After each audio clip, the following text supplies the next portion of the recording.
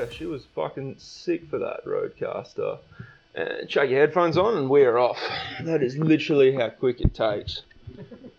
Alright. Alright. Testing. Gay sex. Sweaty bum sex. Sweaty bum sex, yes. The kind of sex Callum likes to have. You getting that coming through okay? Nah, not really. Just toggle your thing over there. Which one am I? Input 1. Input 1? Mm-hmm. Yeah. That's good? Yeah. Yep, that's good. Sean Fornero, everyone. Sean Ferrero Rocher. Yeah, something like that. Yeah, I try to yeah. tell cunts that that's like named after us, but am I allowed to swear on this shit? Yeah, of course you are. Sweet. Fuck. Yeah, it's like, man, I think when we had David Morgan Brown on, we were like literally... David Morgan Brown and I were making the most obscene jokes when he was on. Like, they were...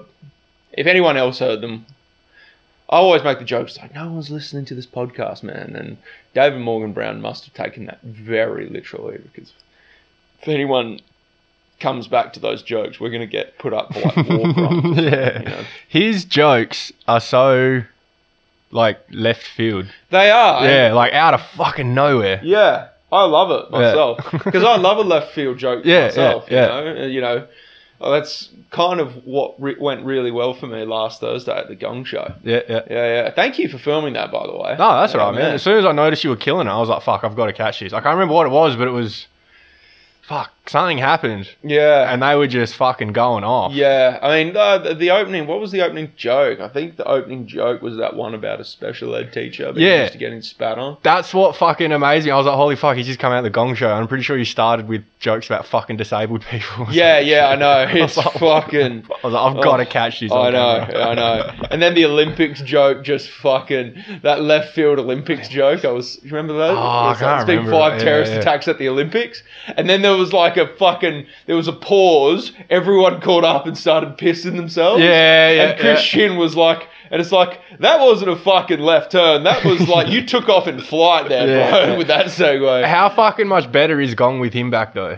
Christian. Yeah, Christian's a cool dude, man. Yeah, I fucking... Because he was gone for like 4 or 5 months. Yeah. And it was hell awkward without him. It was so much better with him back. Yeah. No. He's interesting. He keeps to himself, but like, he's a very cool comic. Yeah. And Mickey D, I fucking love Mickey D. I think he was there the very first time I did the Gong Show, possibly. Yeah. No, not the first time, but one of the first times, but not the very first time. But like, man, he was, I think I had a good set in front of him the first time, in as good a set can be when you're fresh. Yeah. And then that night, like, he's fucking one of the nicest comics, Mickey D, and he's so fucking funny, eh? Yeah. Man, I love Mickey D. I'd never even fucking heard of him until last week at the Gong. Yeah, man. And I said to someone, I was like, who's this cunt? And they're like, dude, he's fucking royalty. I was like, oh, shit, that shows how much I know about fucking comedy and shit. I mean, comedy's a bit like that, though. Just in terms of who you watch and who you follow. Yeah. Like, the biggest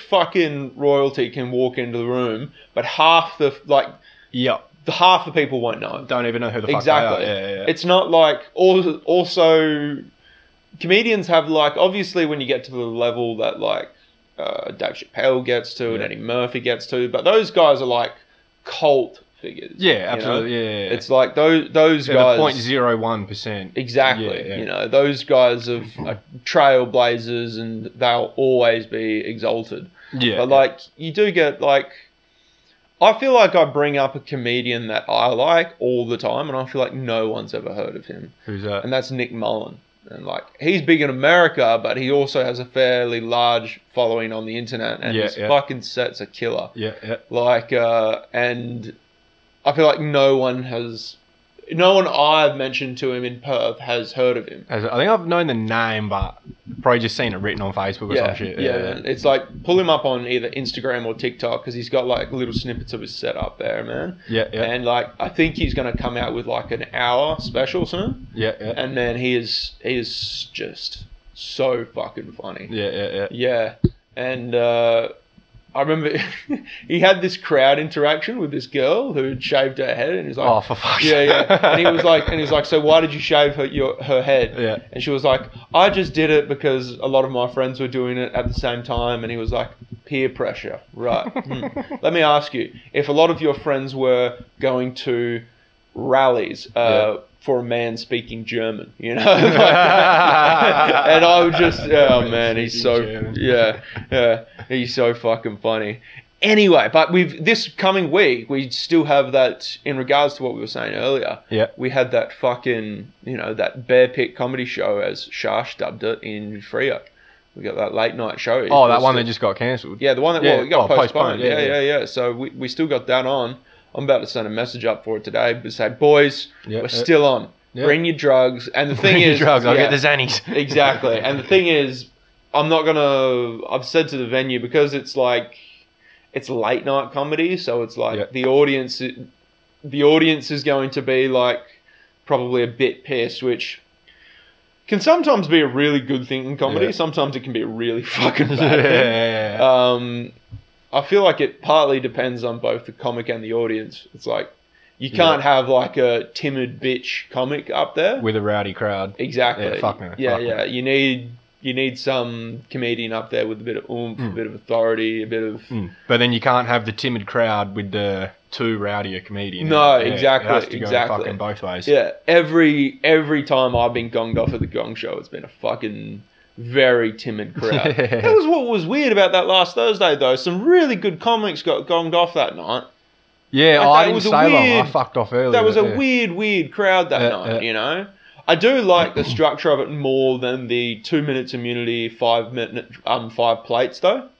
Is that what it used to be, with 5 plates? Yeah. But I'm just thinking where it's like, are you saying like in a room full of like 150, 200 people? And I feel like how that's... it looks like that, yeah, at least 150. Yeah. And I'm just thinking, 150 people and you only need 5 people to fuck up a show. What's that? Fucking like 3% or some shit? Yeah, exactly. It's pathetic. Yeah. And you should be aiming to not aiming to piss off 20%, but like if you piss off 20% and the other 80%'s laughing, like, yeah, exactly. Who cares? So 3% is fucking nothing. Yeah.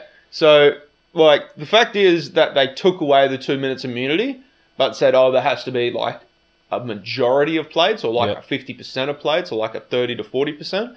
I like that set up way more. It's like, okay, if I fail in 30 seconds, you take me off in 30 seconds. That's almost nicer than standing on stage going, I'm fucking this up so badly for 2 minutes. Like, well, depending on who the gong master is, sometimes you get gonged when there's not a single plate. Oh, like that fucking Sydney MCs. Oh my God, yeah, man. Who's that? What do you know? You remember those? We were there. We were talking about it. No, I got gonged by Steph, that feminist chick.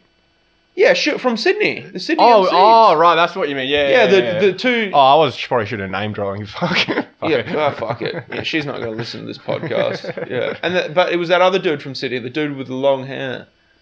The dude that looked like... Oh, yeah. That's right. Yeah. Yeah, that's right. Yeah, fucking... Yeah, not a single plate up.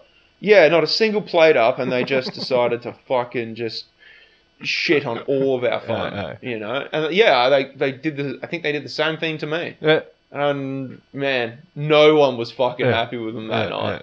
Yeah. And I think someone said something to them in the intermission. Yeah, well, I said something to John. Yeah. I put a big grin on my face. I was like, look, I'm not being big. I'm not mentioning any names. But, there's been a couple comedians that have been gonged with like 0 plates. Yeah. And he's just like, yeah, look, sorry. They don't really know what they're fucking doing. Yeah, well, it's like, who the fuck put them up on stage? Yeah, no shit. Yeah, exactly. Yeah. You know, this is basically... First off, we're doing this gig, this brutal fucking gig, and the Gong Show is brutal for the Comedy Lounge's benefit. Yeah, It's a fun show for the audience, but it's fucking brutal for the comics. Yeah, and there's money involved. Exactly. Yeah. And if anything, I've won money, so that's kind of nice. Yep. But if anything, I don't like the money involvement, because it's kind of like you're incentivizing art, and it's like, well, comedy is abstract anyway. Yes. You know, when you get a pro comic in town, normally he's got shitloads of promos, so people know who they're coming to see. People are paying to see him. Yep. This is an open mic. comedy's subjective. Sometimes you have a real fucking pussy audience and politically correct crowd in. Yeah, sometimes you sometimes you have a crowd in that is on the hunt for shooting a feminist. Or like, yeah. And it's like shooting a feminist. Yeah, so you really get a mixed audience in there. Yeah. You know?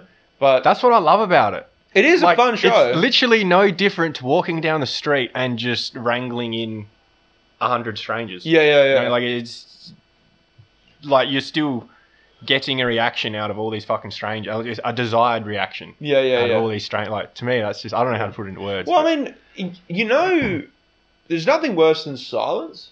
But when you get that laugh, where it's like, oh, we should not have laughed at that. Yes. And like you still get you get that big ooh and then giggles and things. And then they're laughing at themselves. They're kind of thinking, it's like fuck, I shouldn't be laughing at that, but I am. Yeah, so you're kind of like fuck, I'm a piece of shit. You're laughing at exactly. Yeah, that is almost like that getting gonged off. Like after you get like the 10, 15 people in the crowd who want to ruin the show or something, and they put their plates up and fuck it up, despite everyone else having a laugh. That is almost fun because it's like, oh, you haven't ruined my night by kicking me off. You've ruined your night by highlighting to everyone in the room that you're a fucking pussy. Yeah. And you cannot hack this. Yeah. And you came to a comedy show. Yeah. You know? And it makes me laugh because even when you get that 15, 20 plates, like that's a fair time to get gonged off, I think. If you got 15, 20 plates, get gonged off. But it's only a small percentage of the crowd. Yeah, exactly. So it's like they think, I don't know what they fucking think, obviously, but it's, like you said, it's backwards. Like, no, you haven't ruined my night. No, everyone else was laughing, dickhead. It's just a small percentage. Yeah. I've ruined your night by saying something obscene, you know? Yeah. I've managed to get you to hold your fucking plate up. Like, I've gotten a reaction out of you. Yeah. It's the other way around. Yeah. Oh, fuck. It's like trolling, isn't it? It is a little bit like that. It is a little bit, you know. I'm getting my first fucking TikTok banned off fucking... what was it? Getting banned for my first my first TikTok video taken down. Was I feel proud of that. Deeply so. Yeah. And I hope to do it again with another video. You gotta be careful with the TikToks, but dude, because there's no like body you can go to. Yeah, except TikTok. You know. Yeah, but like if they delete your shit forever, you just gotta. Yeah, exactly. Yeah. You just got to create the account and start again, I guess. Yeah, I think unless you've got like 500,000 followers, there's kind of thing. Whereas like Instagram and that, I think there's a bit more accountability. Yeah, Chinese government for you. Pretty fucking much. Yeah, exactly. Pretty much. You know, they'll own everything soon. You know, I think they already fucking do anyway. Yeah, probably. You know, but I can't wait for the Chinese to own everything. Like from a comedic standpoint. How so? Well, like...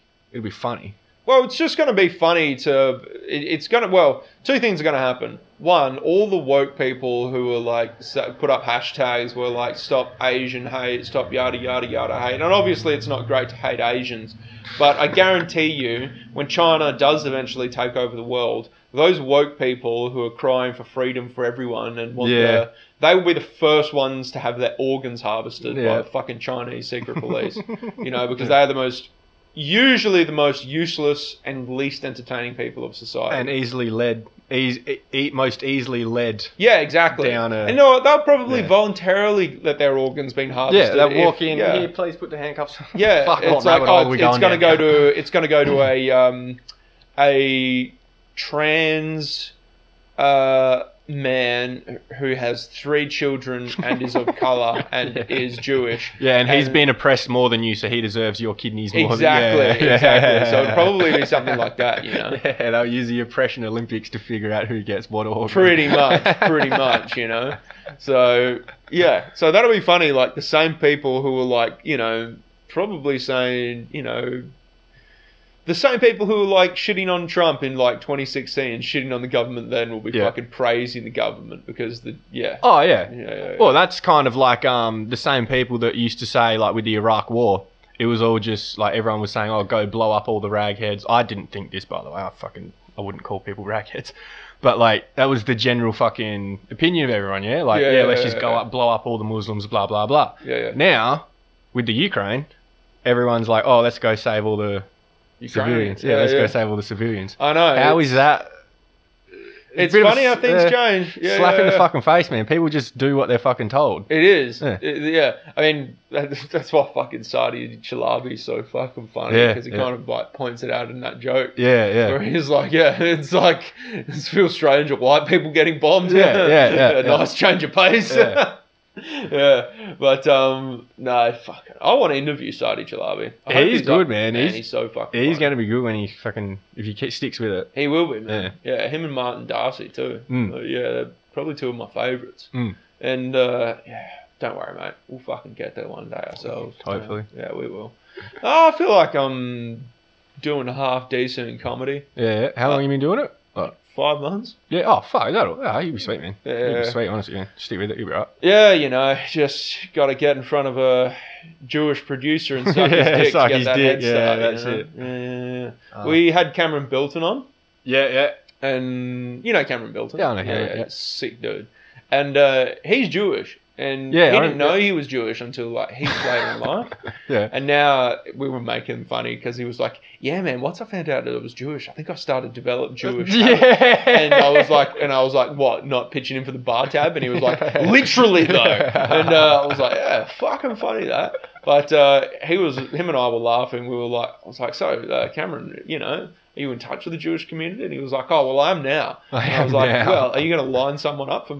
Are you going to line someone's dick for me to suck so I can get ahead of them all? And he was Where's Seinfeld? Yeah. Pretty much suck off Jerry much. Seinfeld. Jesus, everyone would suck off Jerry Seinfeld for Jerry Seinfeld money. Yeah, what's your number to suck a dick? Oh, what's your price? It's staggeringly low because I've been next to homeless. Yeah. So like Fuck. I know the value in 10 grand. And I won't put an exact number on it because, again, like, people think just because the number's low, like, they can pitch an even lower number or something, or they think because, I had some guy, just because I was friendly to him, I went and saw a friend in Connections while they were working. Yeah. And I had some person in there thinking, like, just because I was being friendly, I was flirting with him, and it was like, wanted my number, and then, like, and I don't fucking like to be touched by most people. It's kind of like, just shake my hand. If I know you really well and like I have an acquaintance with you, absolutely, I'll hug you or something. And like, but this person I'd met for the first time, then they go in for the hug, and I'm like, And me being a fucking anxious people pleaser, it's like confrontation I'm fine with because I can just pull the piss out of people. But when people are being nice, I'm just like, when it hasn't quite crossed that line, exactly. And it's like I've just got to fucking. I just got to fucking please these weirdos, so... You tiptoe and shit. Exactly. Also, you don't want to be fucking starting a fight in Connections. It's like the bouncers deal with people in record time in fucking... Oh, they call it, Yeah.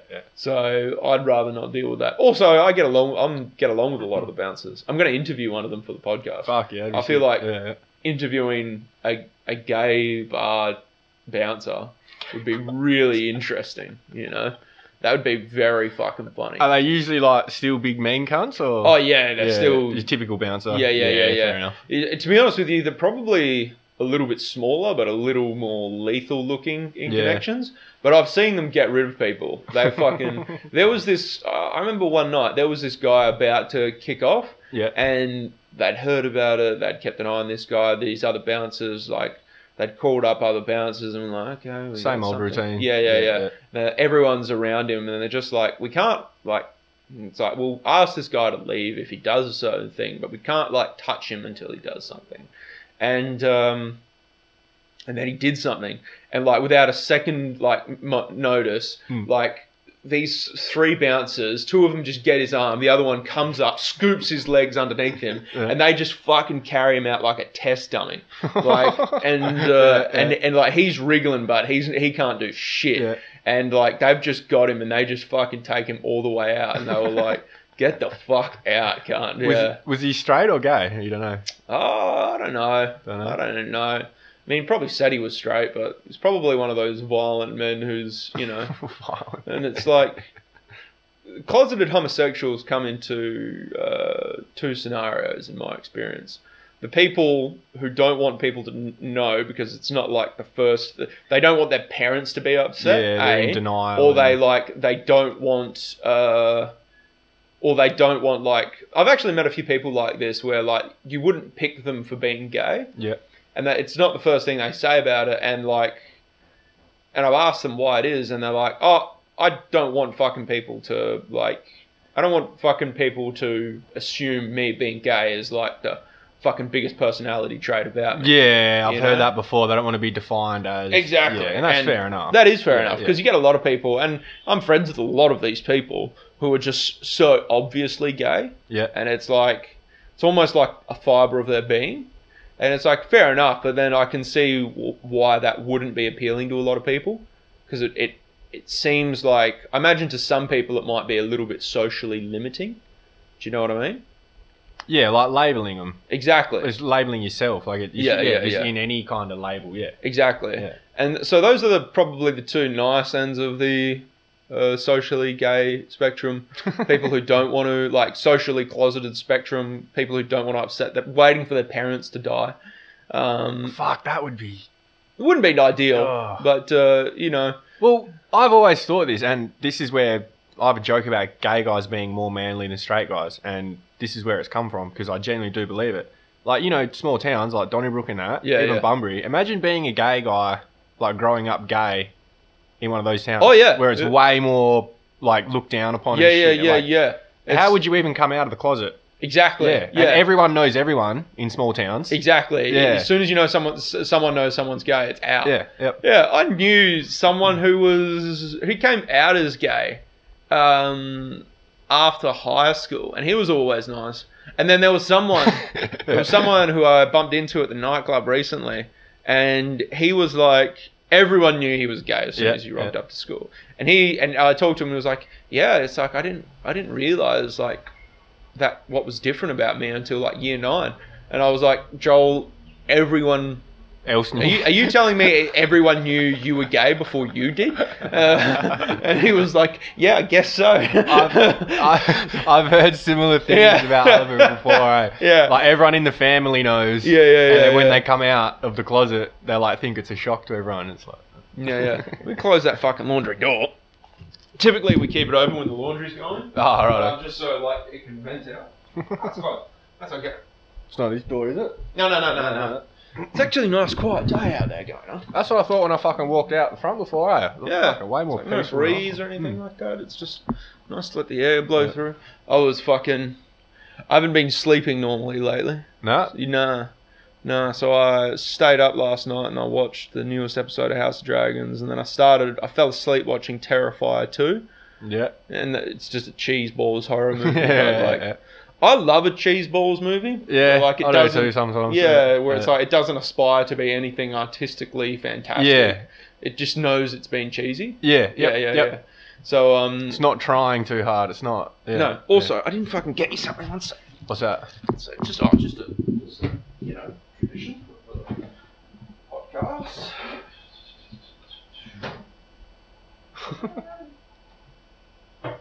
Where's the fucking cup?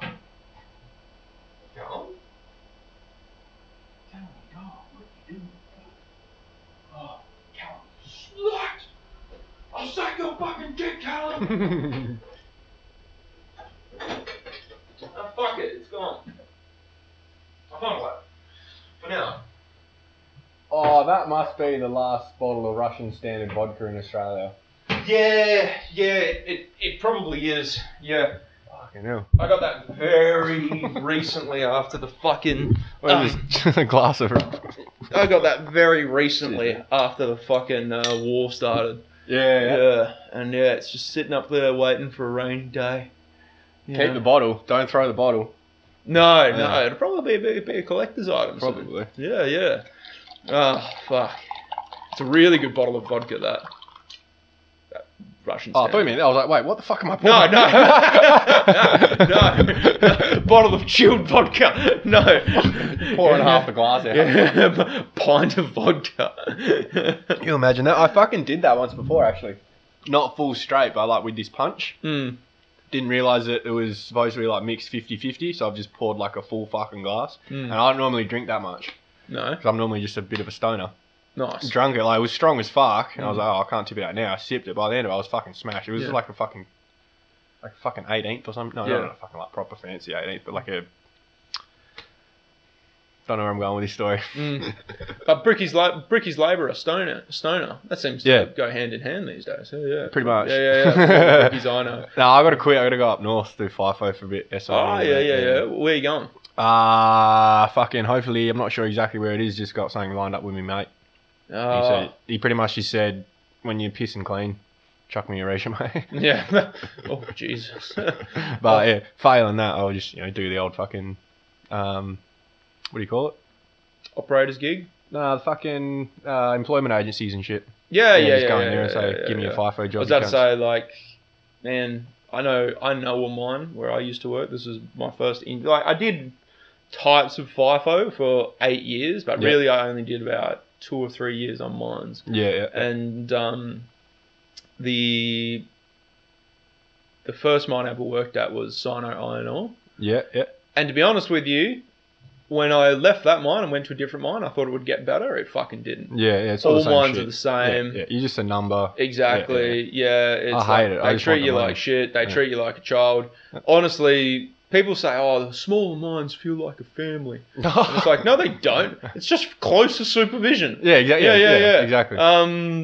The fucking mines in, like, the bigger the mine, like, really the more chill it is. Because it's like, you do your job and then you're left to your own devices. Yeah, exactly. On a small mine, they're always looking for you for something to do. Yeah, and I've done my fucking work for the day. Yep. And it's like, it's a fucking 48-degree day. It's a 12-hour day. Yeah. It's like... And you're in your full fucking high-vis, get up, everything. And it's like, you fucking going to make me do something that's going to make me uncomfortable, aren't you? It's like, fuck you people. Yeah. And it's like... And the people who make you and who do it, always sitting in an office. Yeah. Yeah. And most fucking FIFO workers just think they're so much fucking better than everyone. Yeah. And you put them on a construction site and they're fucking useless. Yeah. That's pretty much it, man. Yeah. But that's why, like, fucking... Christ, that... Yeah. I mean, I've met a lot of really, really great dudes doing FIFO. Yeah. But a lot of those guys are stuck in FIFO because... It's like they got 2 or 3 kids and like, it's like they can't go become an accountant. Yeah, they earn more and then they spend more and then they can't get out of it. Exactly. Yeah, they can't come back to the 80, 90 grand a year. Pretty much. Yeah. But no, I just want a quick cash grab. If I can get out of debt and then put that money into... That's one thing why I was very happy to leave FIFO because I've never been in any kind of debt. There you go. Yeah. So like, and that so that was one thing nice. It's like I may have been like 2 weeks away from 2 weeks away from homelessness, but I was not in debt. That was not debt homelessness. That was a sheer lack of money homelessness. Yeah. There's a difference. Yeah. And but having debt is fucked. Honestly, like here's a scary thing about debt, right? You notice how like every debt's like so promoted, like advertised. Like you walk into a shop now, it's Afterpay, Zip Pay, Gem. It's all advertised, right? Yeah. So everyone's like, there's so many people in debt. Like I know people back where I used to live, not good people, but they're still people. Fucking Donnybrook, big surprise. That like their weekly things would be on Afterpay.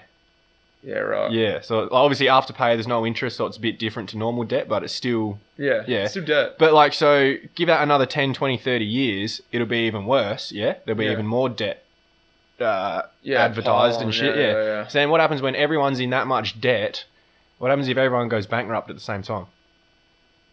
The banks will shit themselves. No, I think they'll love it because then they own everything. That's just communism. No, because if people declare bankruptcy, the bank has to like... forgive a certain amount. Yeah, but what about... Hang on. Say that again, sorry? I think you've got me there. Well, but basically, if people run out of physical wealth, like they still have assets, but they don't have like any like transactional wealth. Yeah. I'm pretty sure this is how it works. I'm not 100% sure. I need to consult an accountant. But if people run out of transactional wealth and then they have no income to supplement it, but they still have assets, they can declare bankruptcy. Yeah. And basically what happens on bankruptcy, the bank forgives your loan. Yeah. And what happens with it is that when you eventually do get an income again, it is like subsidized for a year out of your tax. So like for a year, you're taxed extra or something. But you know, like with you can't own anything, like all your debt's wiped, but you can't own anything for another 7 years. Yeah. That's the shit part. Like if everyone, as communism. Yeah. Well, I mean, I'd wipe all our debts. Well, I mean, look, everyone knows that inflation is bad, but like the fact is like obviously everyone knows that inflation is bad, but Jeff Bezos is worth like $200 billion at this point. Probably more. I think. I wouldn't actually know, but yeah. Yeah, like $200 billion. So you're saying me he could give everyone $1 billion and still have $193 billion? Wait, what? $200 billion, right? Yeah. There's 7 billion people on the planet. I suck at maths, but yeah. So if he gave everyone on the planet $1 billion, he'd still have $193 billion left over. No, that's if you gave everyone $1 million. No, $1 billion. 200 million. No. 200 billion. Yeah. 200 billion he's worth $200 billion. Yeah. So if he gave every single person on the planet $1 billion. No, because it's 200 billion, so you can only give 200 people $1 billion. Yeah, that's my point. But like. That's my point, because there's 7 billion people on the planet. Yeah. He gave $1 billion away to every single person. He would still have $193 billion. Oh, you mean and spread that $1 billion out? Yeah. Yeah, I thought you meant give each individual person $1 billion. I mean, that would be nice too, but then inflation would fuck everything. How is inflation real? Can't we just like put a cap on, like a 10-year cap on inflation? Oh, I don't fully understand it. Neither do I, man. Economics is fucked. Bankers are fucked. Yeah. Anyone who works with money is probably fucked. Yeah. They're probably doing something dodgy. Yeah, I think that's why you get into it. Yeah. That's why I go down the rabbit hole of conspiracy theories. Yeah. Oh, not necessarily conspiracy, but like power corrupts everyone. Oh, so if you're in a position where you can fudge your numbers or whatever. Yeah, I mean, that's what the elites do. Fudge numbers, touch children. Invade Middle Eastern countries. Yeah. And then tell us to stand up when it's a white country getting invaded. Exactly. Yeah. And then preach equality on top of that. Crazy. That's my favourite part. Crazy, right? You know, when Iraq invaded Kuwait 1991, America, sends 200,000 ground forces to defend Kuwait, like a tiny country with like oil deposits, but with next to no population. It's got a population smaller than Australia. Okay, Ukraine gets invaded with like a population of 100 million people or whatever, and fairly decent sized European country.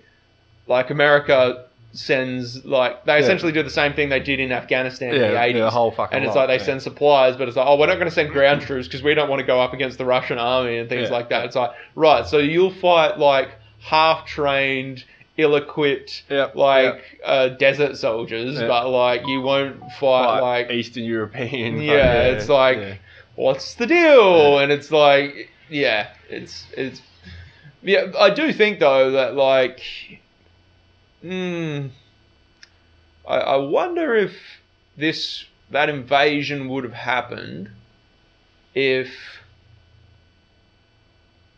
No, I'm not going to say that. No, I better not. I step on more than enough toes, and I already feel like so many people hate me.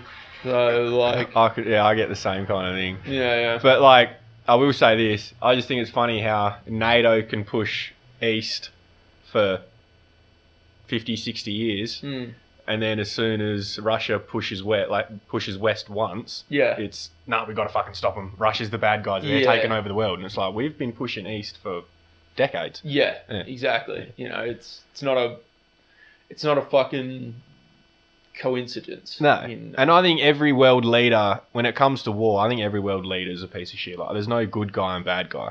No, of course not. They're all fucked. Of course not. Every single one. Again, like, you don't get into one of those positions overnight. No. You dedicate your life to it, and it's nothing but backstabbing and it's politics. Yeah, exactly. So you've got to be a fucking psychopath to actually want to be in that environment long enough to get to the top. Yeah. You know what I mean? Like, the politics of comedy is fucking cutthroat enough. Like, oh man, I mean, I've said this on the. I mean, and I'm a paranoid person. At the best of times. Yeah. But generally, like, I'm paranoid, which is like, what? I'm always worried about ways I've upset people. Yeah. Like, I say a lot of egregious shit on stage, but I kind of consider the stage as like a safe space, which is like anything should be said on stage. Yeah. If we're going to get punished for it because people don't like it, the audience would punish us more than enough. Yeah, it's like, fucking oath. why do comedians need to do any add on top of it? And it's like, because the other reason I say that is because every comedian's bombed and every comedian's had a bad show. And it's like, why are you going to shit on someone who's just had a bad show? Yeah. You know? And it's like... You know what's fucked about that? I've only ever heard comedians whinging about other comedians' jokes. I've never heard anyone in the crowd actually be offended at anyone's jokes whatsoever. Yeah. Well, I mean, I think, like, there's some jokes that I've heard on stage... that I didn't like, but you'll never fucking hear what jokes I didn't like. Yeah, exactly. Because you're fucking just a normal person. You just get on, you just move on with your life. Yeah, exactly. But yeah, there's like the only times I've ever heard people get upset, it's other comedians getting upset at other comedians. It's fucking pathetic, man. The thing is, the other thing about it too is that there's this fucking, like, I'm noticing this culture amongst, like, some comedians, not all comedians. Again, most of the comedians I've come across are, like, super fucking nice. Yeah. And to be honest for the most part, absolutely. Yeah, the harsher they are on stage, usually the nicer they are off stage. That's usually with the exception of Shash. So nice on stage, so nice off stage. He's the biggest sweetheart I ever. know. Right? He's the fucking best bloke ever. I know, heart of gold, that dude. Yeah, absolutely. So, like, that, and that's pretty much the way it going. But there is this kind of culture I've noticed where, like, they like to pick apart a person's joke or a person's bit or a person's set, and it's like, oh, that joke's so basic, yada yada yada, and it's like, well, hold on, if it's getting people to laugh, mission accomplished. Yeah, exactly. And it's like, I mean, I remember, like, Nick Mullen, he had that podcast and he was talking about it, which was like, and it's like, there's one ingredient to success in comedy, and that is being funny. And some people aren't, and they really are upset about it. So, like, you know, I've never understood that culture of comedians tearing other comedians down. It's like, you're already fucking braver than 99% of people in the world by getting on stage. Just by default. Socially brave. So it's like, why are you shitting on this person's already fucking, you know, any shortage, like, short of going to war, like, you're... one of the socially bravest people on the planet. Out of, like, things that normal people do, like you said, outside of war and stuff. Exactly. You know, so that's like, and that's pretty much it. So I have no idea why there are those comedians who like to shit on other comedians. And you can tell the difference between banter and shitting on. Yeah. You know what I mean? I hate the whole, like, cunts trying to figure out, like, oh, this isn't funny if it does this, and if it's joking about that person, it's not funny, and if it's punching down, it's not funny. It's like, what the... Laughter's an involuntary response. Exactly. So if it's funny, if people laugh, it's funny. If they don't laugh, it's not funny. Yeah. It's as plain, like, it's done. Like, that's You can tell the difference when a laugh is polite. Though. Yeah, absolutely. Like, there are some comedians I've seen on stage, and they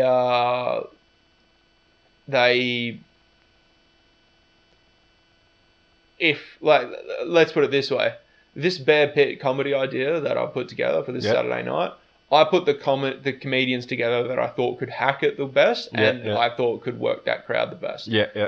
I did not pick the comedians that you think would crumple under. Exactly. Exactly. Or the comedians I knew who would need a polite audience. You know?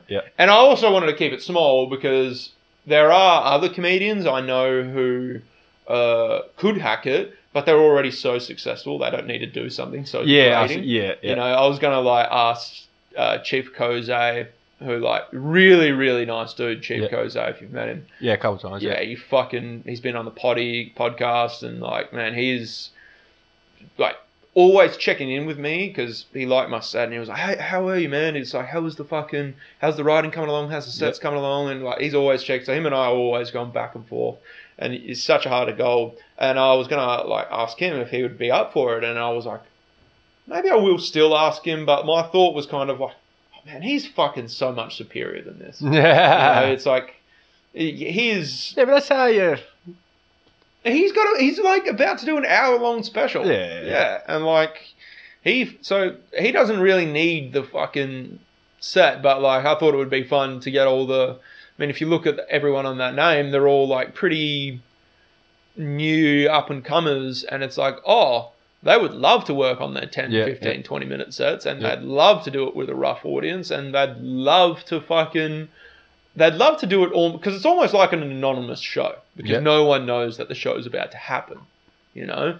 And, you know, we literally just come out of nowhere and fucking make jokes. That's kind of the appeal in it for me, if you know what I mean.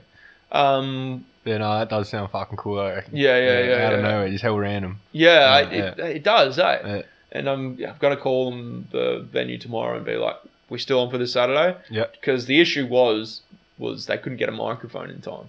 Oh, for fuck's In fairness, sake. between getting the show, I think they'd confirmed the show on Thursday, and then the show was on Saturday. And I was like, well, I mean, I could have gotten a show on that.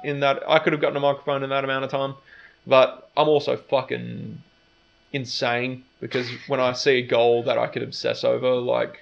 There's very little I won't do to get it done. You know, it's like, whose fucking dick do I need to suck to get it? Yeah, fucking hell. Like fucking like that like autistic obsessiveness. Yeah. So like, it's a double-edged sword. It really is. You know, I feel like a lot of comedians are like that too. Yeah. Like a lot of comedians, we're procrastinators 95% of the time. That 5% of the time you get us up and going. Yeah.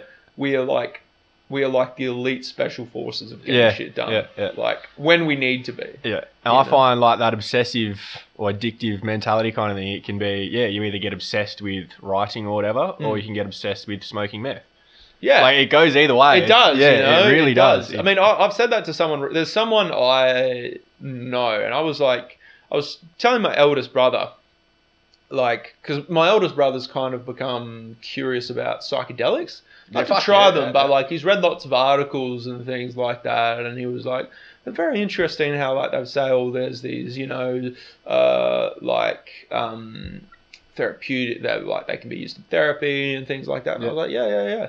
And he was like talking to me about drugs. My brother James, like, maybe someone put some weed into a cigarette a rolled cigarette of his in uni. He's the most straight collar guy. Loves a beer. Other brother? Yeah, this is the oldest brother. Yeah. And we both knew someone who was like, and the thing is, like and he did mining, so he was around miners, so he was around people who knew drugs, but he was never around people when they were doing drugs. Yeah. You know, and I was. And you know, and I get along with my oldest brother so well, but like we are slightly different in that way.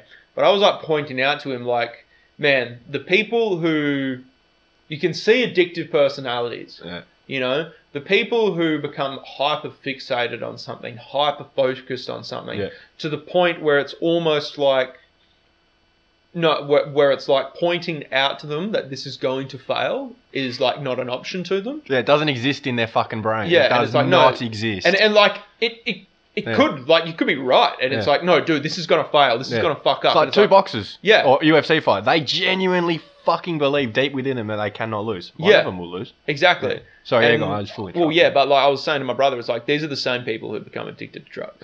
Yeah. And also people have different personalities for different addictions.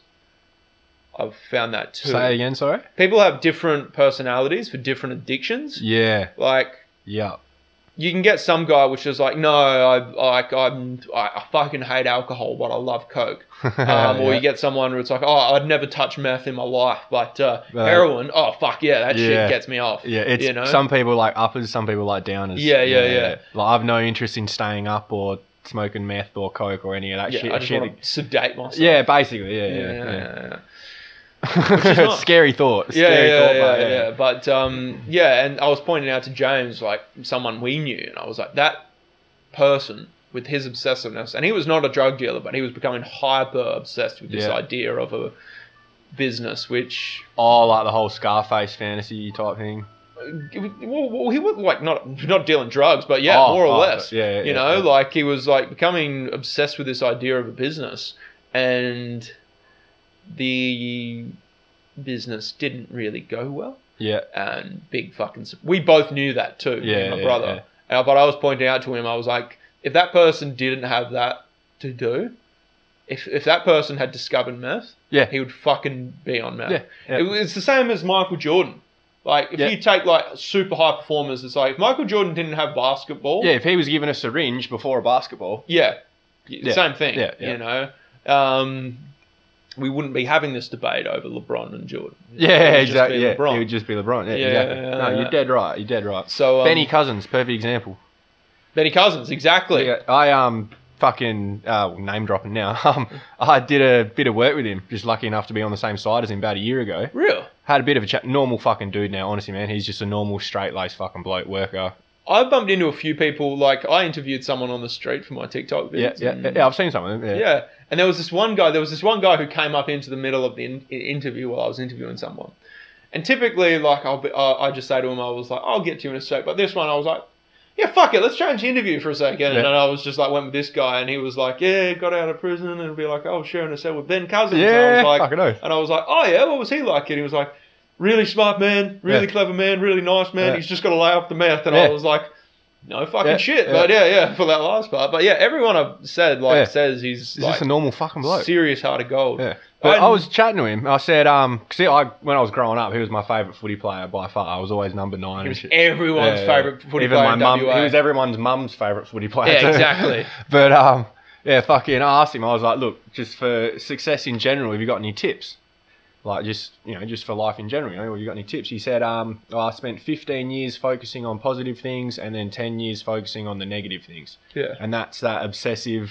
Yeah. He was obsessed with positive things, and that's would have been when he was coming up, when he was playing great footy, and then he became obsessed with smoking meth. Yeah, poor guy. You know, but like, that's pretty much it. You know, and I'm a fucking man of multiple poisons, and like I love to dabble, but the thing is, I haven't found well, that's not entirely true.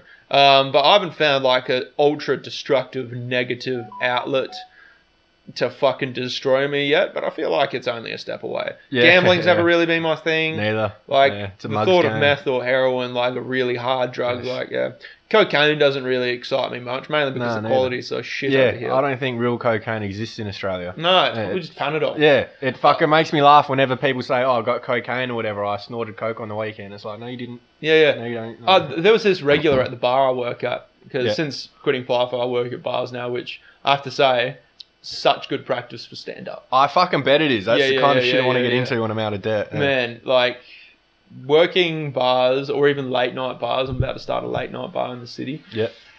Yeah, perfect practice for stand-up.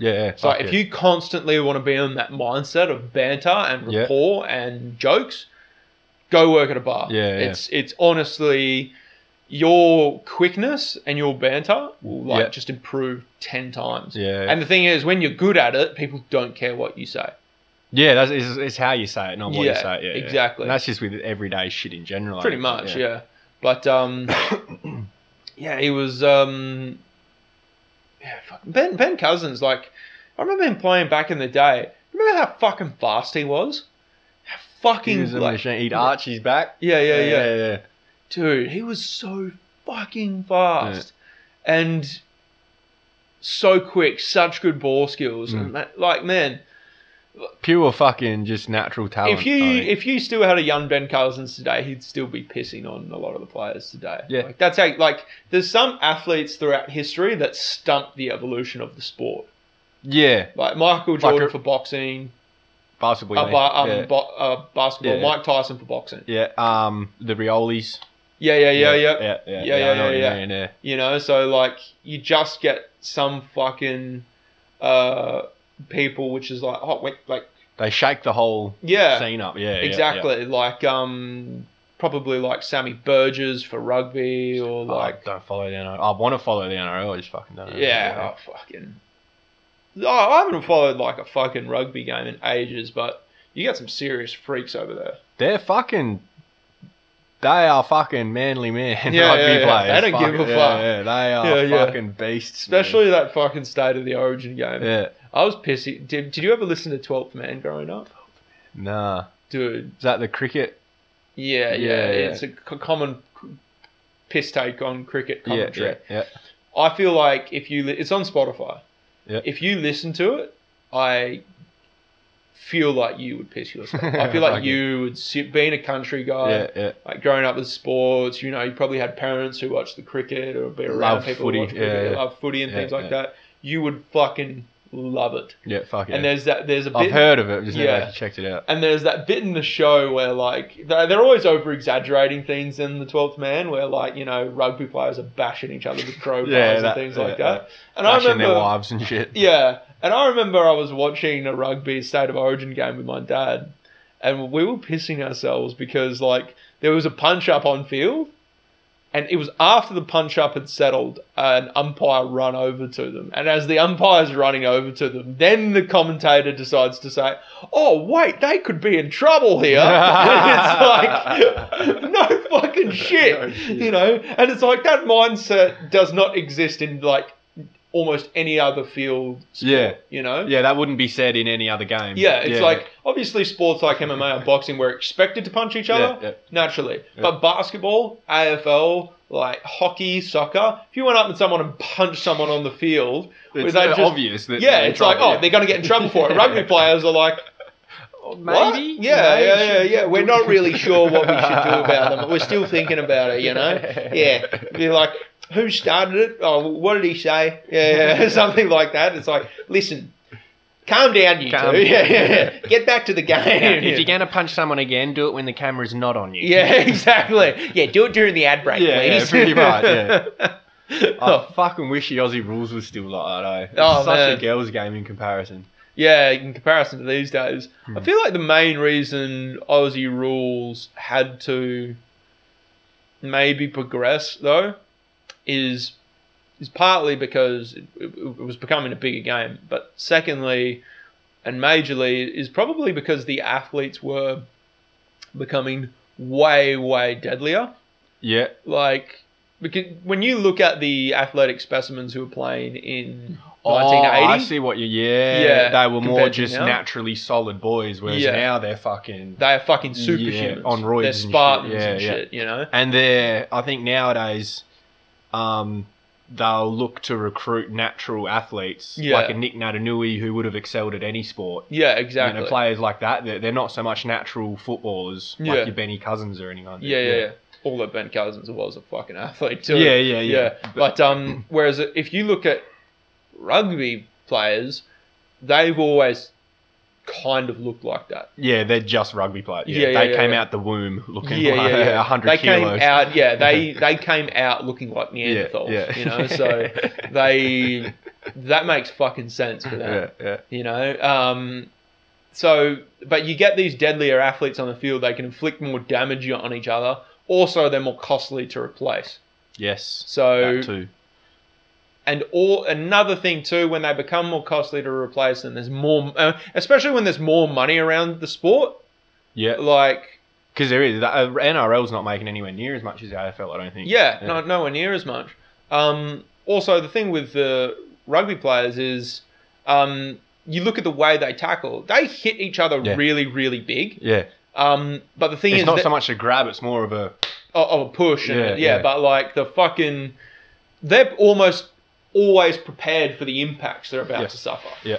Like, you see a big collision between... The thing that's brutal about AFL collisions is that usually the guy who comes off rougher was not prepared for it. And it's coming from different angles. Yeah. Like AFL is 360 degrees, whereas the NRL, you know where it's coming from. Exactly, it's right in front of you. So, usually. But, so that's probably... That's what I theorise why the game got softer. Because... I'd say you're right. Because, like, you see some of the fucking impacts that AFL guys have when, like, someone goes up for a mark and then someone just comes out of nowhere, like, coming at 100. You can't believe how fast some of the impacts happen. And the cameras don't do it justice. No. Like, have you seen it at like a local game? Yeah. I remember too, Donnybrook, like league boys, like big, well over 6 foot, two of the league players, they clean like big fucking head collision in the middle of the ground, and we heard it from the sidelines. Like the camera doesn't do it justice. Like two massive cunts just fucking colliding. Yeah. Christ, the brain cells we sacrifice for our fucking kicks, you know. So when you look at it like that, like it does need to be softened up a bit, but the players' mentality has definitely gotten softer too, and that I don't understand. Yeah. You know what I fucking hate about the players these days? What? These fucking weak little cunts like Bailey Smith going out, having fun, getting on the coke. Yeah. Oh, it's because I got mental health problems. Yeah, we all do, mate. Yeah, why couldn't he like just say you like coke? Yeah. Whereas like Johnny Depp in that fucking trial with Amber Heard, the judge in that is trying to get him to like, you know, trying to push that he uses drugs, and he's just like, yeah, I'll take drugs, whatever. Yeah. You know what I mean? It's like we all do. Yeah. Why does fucking this Bailey Smith cunt need to go? And it's all the AFL players, any sports person these days. Yeah, as soon as they do anything wrong, it's like there's mental health. Yeah, exactly. And like, my mental health has never made me want to snort coke. Yeah, no. Coke has made me want to snort coke. Yeah, exactly. Yeah. That's like, I don't like. I'm not going to shit on anyone's mental health, but like using cocaine as like a fucking as a leg for like mental health. Yeah. It's like no. It's just a slap in the face. Yeah. And like, also, if your mental health was like, if you were taking your mental health seriously and it really was that bad, you wouldn't be doing coke. Exactly. And we all saw that photo. That is not the photo of a cokehead with mental health issues. That's someone. That's just a photo of someone who's really enjoys coke. Yeah. Just having a fat time. Yeah. Exactly. Yeah. And like, where was the responsibility put on the parents?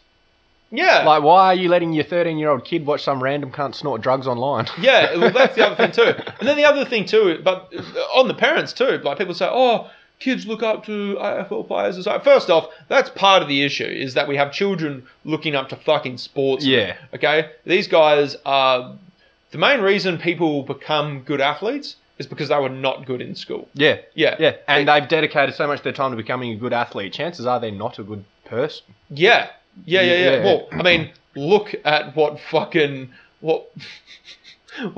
you hear all the stories about, like the dark side of AFL, about what they get up to after a game with like fucking hookers and shit. Yeah. We've all heard the stories. Yeah. What was that classic Heath Franklin joke, which was like, it's like they need a fucking umpire following the rugby players around after the game. Yeah. It's like, stop it, you boys. Why? Because there's 6 of you and 1 of her. And it's like, yeah, they fucking need to. That is so true. Yeah. That is so true. Get rid of the on-field umpires. Yeah, I know. But like these people, they miss out on little rules, little lessons that you learn when you have a normal life. You know? Yeah. Especially at that 18, 19, 20, 21 years of age, that pivotal age where that's like, you know, most people, they're learning how to, you know, get through the world without being a fuckwit. Yeah. They're not learning that. They're learning just how to be AFL players. Yeah.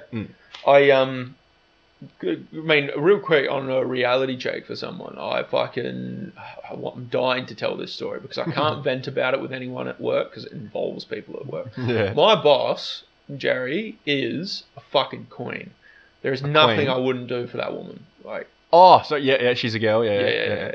Jerry, it's a bit. I know it throws a bit people. She's Persian. Like Jerry is short for something else, but everyone just calls her Jerry. Yeah. And she's like the bee's knees. She like does everyone like the best kind of person to work for, right? I've never been happier working for someone like, and not making as much money as I was doing FIFO, but so much happier. She like, first off, she's like got a lot of sources of income. Financially, she's very well off. She spoils the fuck out of her children. Yeah. And it is becoming glaringly obvious to me. And it frightens me because I'm just looking at it going, I would never do this shit to my parents. Yeah. It's like, I would never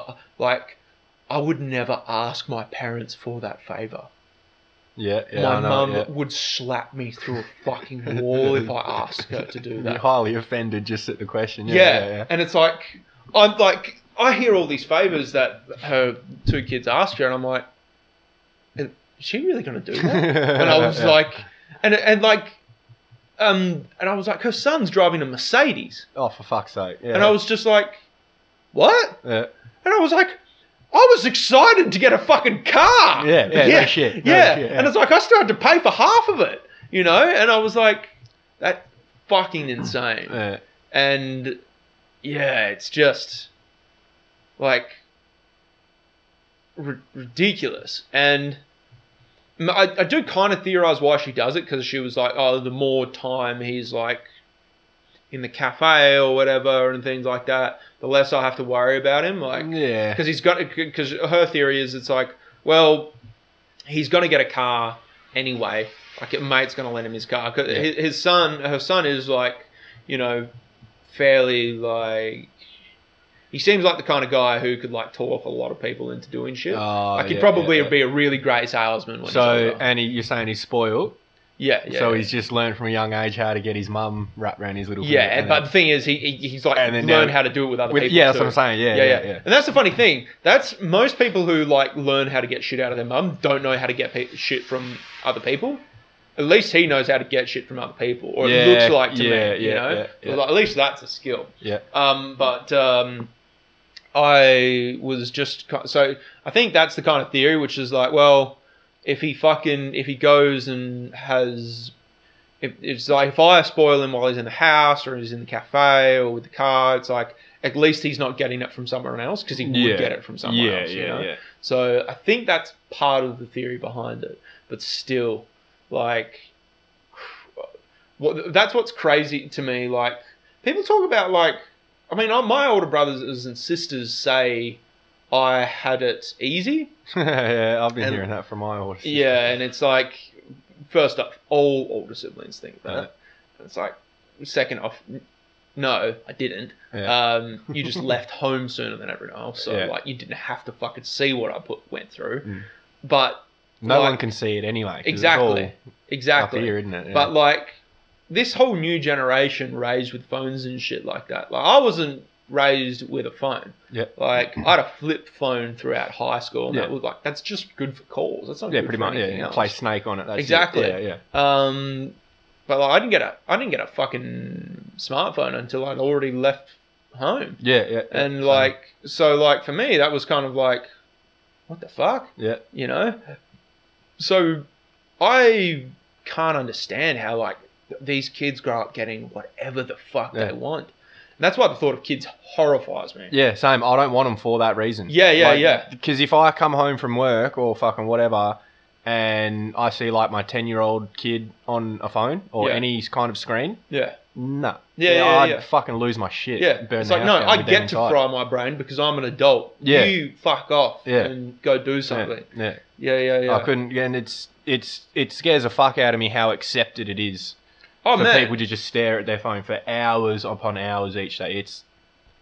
I don't even look at it that much when I'm stoned as fuck. Yeah. I mean, stare at the wall, but not my phone. Yeah.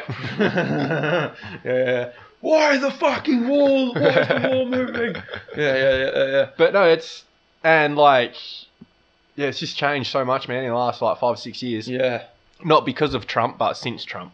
He's like the marker of like when it changed. Not for me, not because of he's not the reason anything changed. Yeah. But that's just when it changed. Yeah, people probably haven't had an overreaction to him. People are generally in charge of their own fucking outcomes in terms of like obviously the economic outcomes, not really, because there's a huge amount of economic injustice. We do have more with your super. We have more control over it than what people think, but like with your super. In terms of like being disciplined and like being mentally stable, people do have more control than they're willing to secede. Absolutely. Like, you know, if you're feeling shit about, and it's normal for everyone to feel shit about themselves at certain points. Yeah. And like, it's like, okay, get up, go to the gym. Mm-hmm. It's like, go do that. Yeah, even just go for a walk. Yeah. Like, it's eat like, a banana. Yeah. It's like, oh, you're feeling inept. Okay, maybe don't watch so much porn and don't like take a few days off beating up. Yeah. It's very simple. Yeah. It's like drugs. Have a tolerance break every now and then. But the fuck thing is, or you say you're 25? 24. 24. I'm 29, so we're both pretty fucking young. Yeah. I know people in their late 30s, 40s, 50s that you say these things to them. and they don't believe. They're like, no, you're full of shit, bro. That's like, they think it's like some ancient Chinese herbal medicine or something, you know? Yeah, yeah, They just don't believe that looking at their phone or jacking off 10 times a day or whatever, they do not believe that could ever make them feel bad. Look, I was locked in my apartment during COVID. Yeah. And I got through a record number of wanks. Let me tell you, I didn't feel good about it. Yeah. You know? It's just that dirty shame. Yeah, it's like, and it's there for a reason. Yeah, you shouldn't be doing it too much. Yeah, absolutely. And it's like,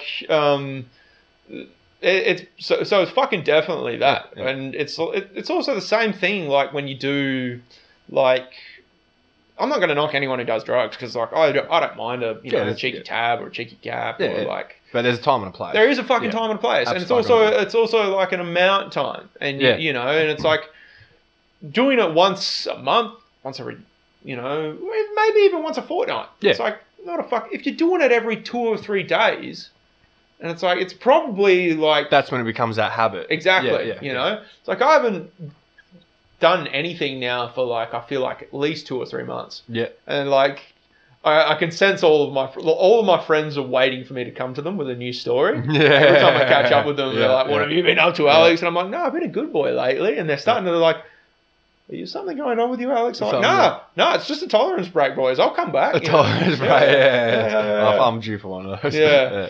But like I feel like I'm coming up to the point where like I close the bar up Saturday night and then I just go buck wild. Like, boys, let's go. you know. Yeah. So that time is coming. And hopefully some good stories come from it. Good stories always come from my nights out. Yeah. Especially with the weather warming up. Exactly. And psychedelics always time for a good night out. You ever done DMT? No, we got to do it together. No, I have some. You have some? Holy fuck, cunt. Yeah. I'm waiting for the right time and place. That's the thing with psychedelics. You don't just... No, you can't just do it any old time. Yeah, it's at the right time. I've had times when I've planned to do them, and then I've gotten to the time I plan to do them, and I'm like, no, I'm not doing them. Yeah. I'm not like, I'm not in the right headspace. It's that old Hunter S. Thompson saying, you don't find acid finds you when it thinks that you're ready. Yeah. Pretty much. Yeah. And if you go looking for acid when you're not ready, fucking hell, it will knock you so hard on your hole. Yeah. I've had one bad trip, and to be honest with you, I've had trips where I've done more acid than that bad trip, but that bad trip was still so bad. Yeah. Like, fucking horrendous. I've never had a full bad trip, I've had trips that were, like, pretty scary and that, but never, like it still had fun times in it as well. Yes. My trip was horrific. What happened? I thought the fucking world was ending, man. Fireballs were literally falling from the sky. Yeah. Like, oh man. What, like? You can't explain it, eh? Can't explain it, man. It is. You just got to be I thought the cops... I thought, like, I must have murdered... Like, I thought I must have burnt down a suburb or something. And, like, they were driving me to the loony bin. Because everywhere I was going, I was seeing cop lights. Really, none of them were after me. I was in the middle of Armidale and, like... You know, Armidale, of all places. And I was naked in the middle of the street. And it was like... I mean, I couldn't have chosen a better suburb to do it in because for them, it's, like, just a regular thing. Just another Tuesday in Armidale. So... that was okay, but like all the people looking after me, I felt so bad for them because I had people like trying to calm me down and coax me down, and I was a bit bigger and a bit stronger than them, and I was like, I wasn't like doing anything to hurt them because like that's kind of probably where the people pleaser in me comes about, where like when people are trying to be nice to me, like I'm only trying to be nice to them. If people will fuck with me, like I generally have no issue being a cunt to them. But like. Until they're being a cunt with me, I have no, like, I'm so paranoid about what people think of me. Where if I think you're a cunt, it's like, oh, this is much easier to deal with. Keep doing comedy and that, you won't have that feeling anymore. How long have you been doing comedy? 2 years. Two years. For stand-up, Yeah. It, after a while, like, it's just, obviously I know 2 years is still nothing in the grand scheme of things. But, like, after, like, that first year, for me, like, all of a sudden that whole feeling of just, like, wondering what other people think is gone. I think it's like I think it comes down to bombing. Like just there must be a number. Like once you bomb say 20 times or something, you've bombed that many times and you just don't. It's not care. so much. It's not so much a stage thing. It's more so a fucking interpersonal, conversational thing. Really? Like I'm not paranoid. Where like I'm fully aware. Like if I bomb off stage, it's like I bombed. I'm not that upset by it. Yeah, But like if I'm talking to someone face to face, I walk away and think, did they think I was a cunt or something? Fuck, you don't give that impression, eh?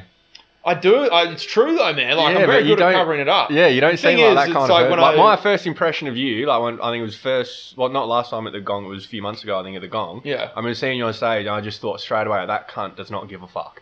Not when I'm on stage. Yeah. Not when I'm on stage. When I'm on stage, it's like I'm invincible. Yeah. Even when I'm bombing, it's like no.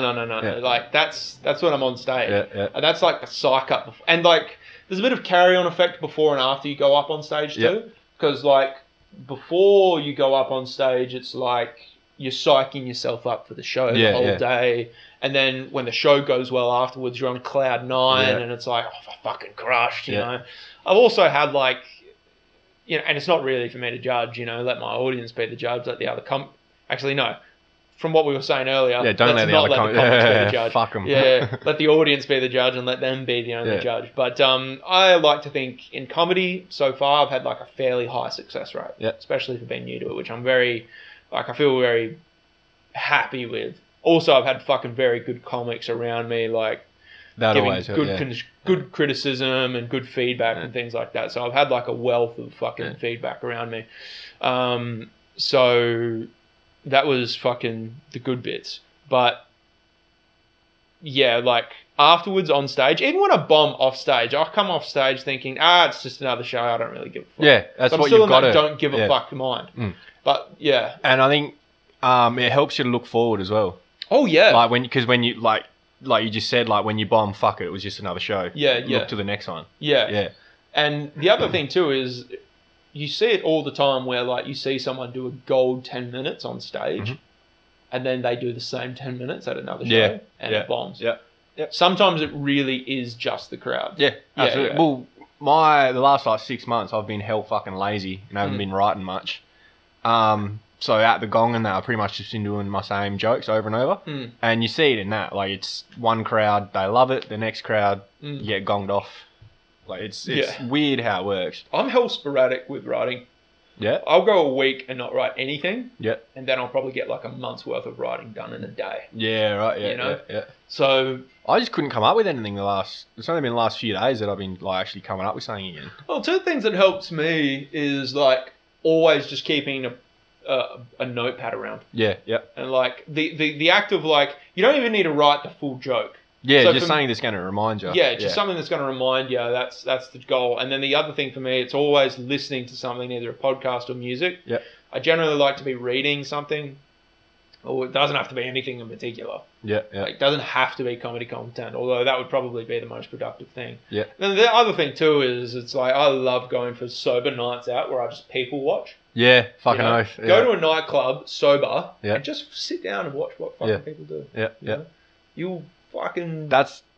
Well, I love smoking weed. Yeah. Because I never used to smoke weed till I was about 26. I was always a drinker. Yeah. And then that sort of was getting a bit too fun. Getting a bit too fun.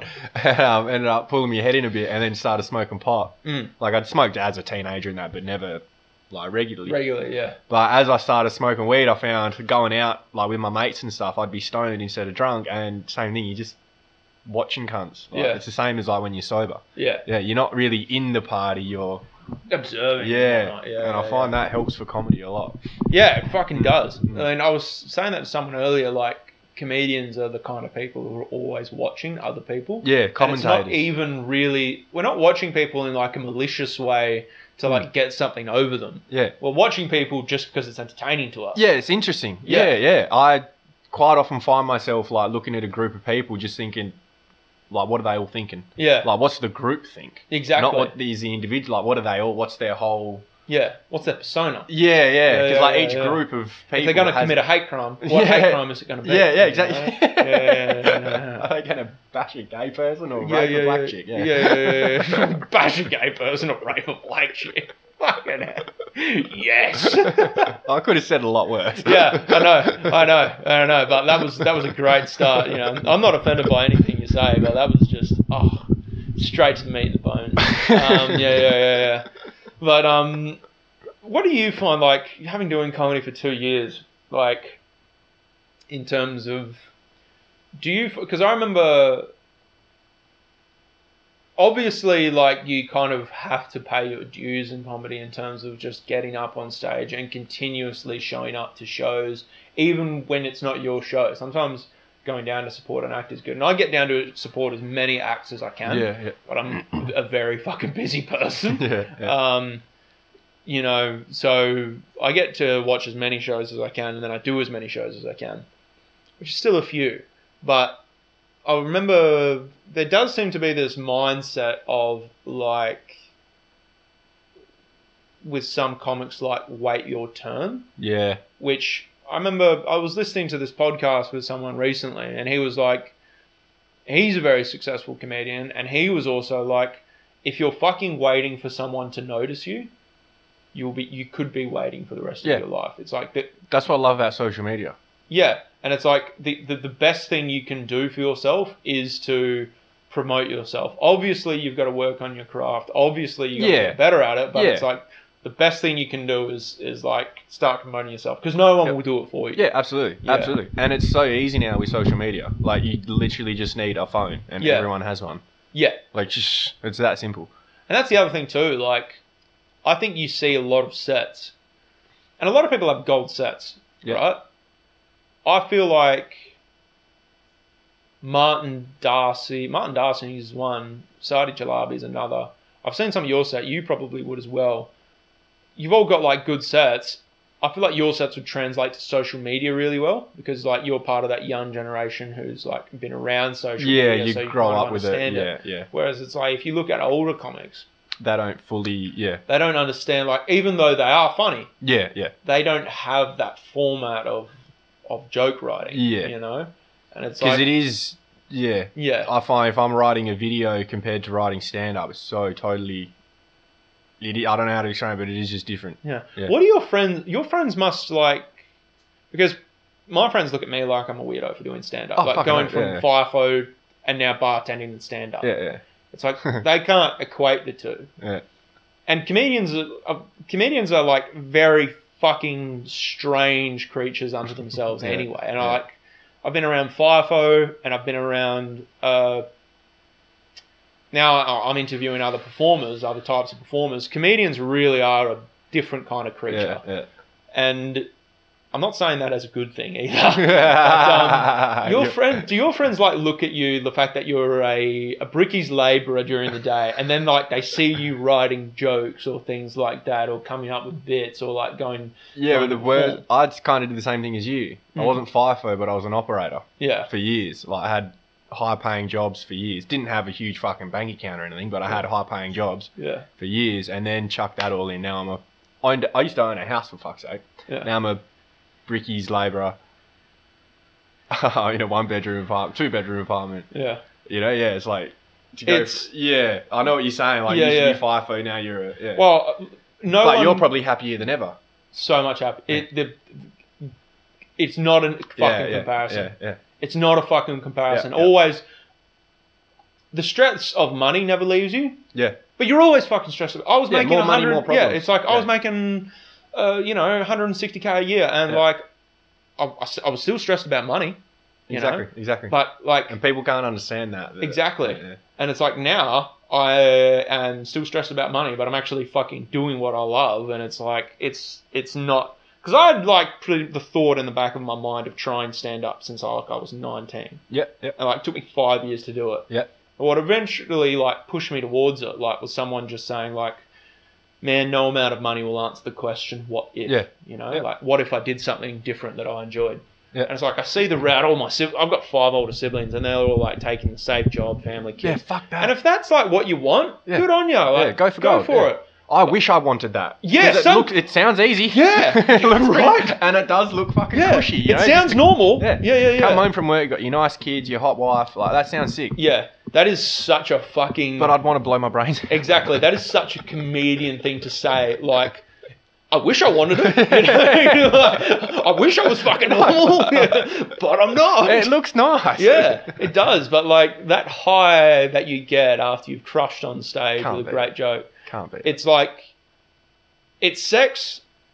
Like it is on par with sex. Yeah, I've said that to people. And people don't believe me, but I'm like, it's sex with your clothes on. exactly. Yeah. And people have said you should have better sex. It's like, no. And I was like, no. I've had a lot of sex. Let me tell you, that is its own high. You know, but like, yeah, when you have a great set, when you've crushed the audience, and you know when you've crushed the audience. Yeah. And the thing is, no one, even the comedians in the room who don't like you, can't deny it. Yeah, exactly. Yeah, that's the other thing I love about it is that, like the proof's in the pudding. Yeah. And you do hear that all the time. You see it, like you say there's like if you know a comedian well and you know that he doesn't like someone, you see him, they'll still laugh. Yeah, they'll still give that credit. Exactly. You know, so like when you've got that, and it's like that was me Thursday night, last Thursday night at the Gong Show. I was like, I could fuck anything right now. Like I am I feel so fucking good right now. Yeah.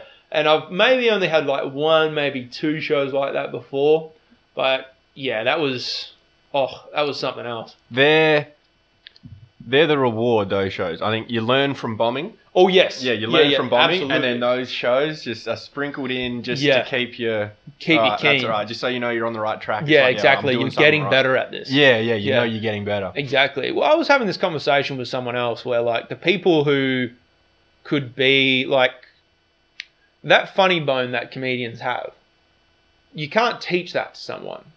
You reckon? Not being funny.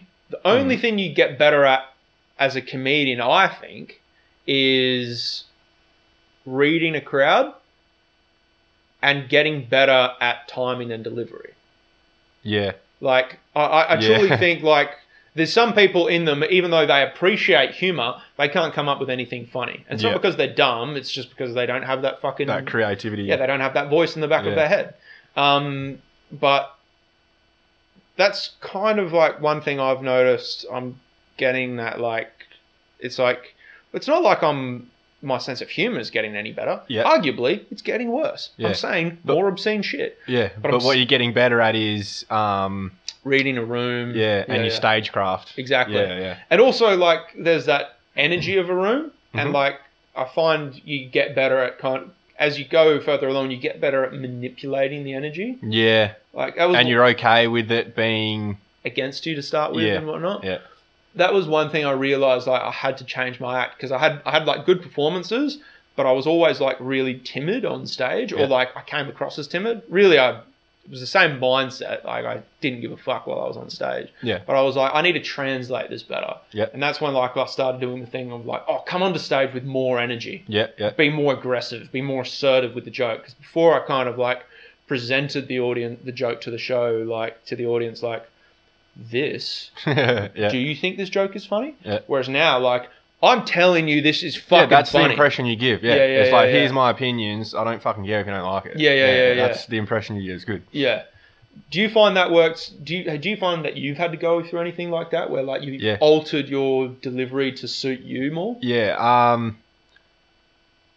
Yeah, and I think I have like 3 or 4 different personalities as well. Oh, yeah. Like one's like so energetic. Tell me about it. Yeah, fucking cunt. Fuck, what do you want to do now, boys? Yeah, fucking yeah. gives a ciggy, you cunt. Yeah. That's like such a main personality of mine, but that only comes out at some other times. I'm just so reserved, and that comes out on stage as well. I honestly don't know.